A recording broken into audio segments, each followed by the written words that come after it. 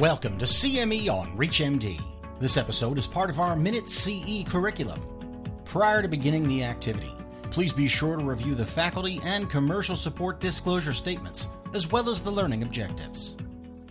Welcome to episode 3 on New TAVR data. This is CME on ReachMD, and I'm Dr. Hemal Gada. I'm going to review the latest data on the use of transcatheter aortic valve replacement, or TAVR, in low-risk patients. Let's dive right in. There's a lot to go over. So we had 2 very exciting analyses that were presented at the recent TCT in 2023. The first one I'll present is the Evolut low-risk 4-year data. So the Evolut low-risk trial was a trial that was presented approximately 4 years ago at ACC in 2019. And this was a randomized controlled trial that randomized to transcatheter aortic valve replacement with the Evolut supraannular transcatheter heart valve versus surgical aortic valve replacement. This was in a low-risk population.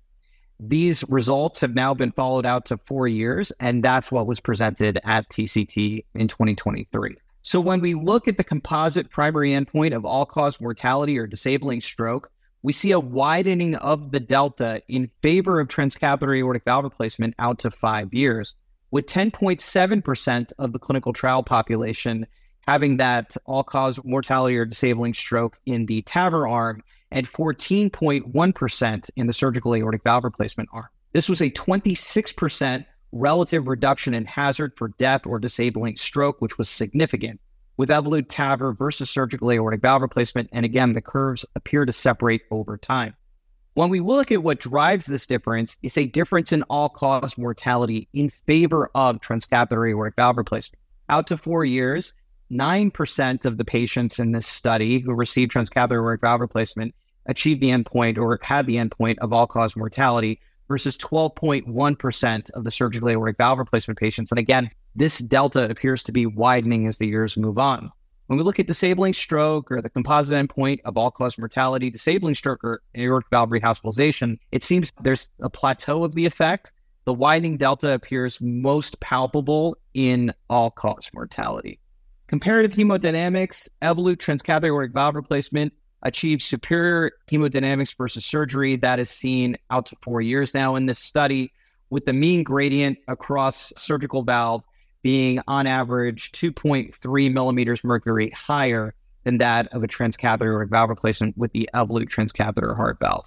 When we look at key secondary endpoints, again, the rate of permanent pacemaker implantation higher with transcatheter aortic valve replacement, but in contemporary analyses, this seems to have been mitigated with the use of the cusp overlap technique in reducing pacemaker implantations with the Evolut transcatheter heart valve. Another very, very important study that was presented at TCT was the PARTNER 3 5-year data. This was a 5-year analysis off of the work that had been done and presented at the very same ACC Congress in 2019. What we see here is a converging of the curves. Again, this was a randomized controlled trial in low-risk patients. Again, randomizing between the SAPIEN 3 transcatheter heart valve and surgical aortic valve replacement. Again, this narrowing of the delta was still showing favorable outcomes with transcatheter aortic valve replacement, but no longer was TAVR superior to SAVR in this study out to 5 years. We see that this outcome was also driven by mortality differences, now in favor of surgical aortic valve replacement. And in fact, when we look at death from any cause, those curves crossed in favor of surgery at year 3 of this study. When we look at a landmark analysis of death or disabling stroke, when we go from 1 year out to 5 years, there's a widening of the delta in favor of surgical aortic valve replacement. Another important study that was recently published was the 10-year NOTION data. This gives us more of a longitudinal purview with some of these low-risk patients.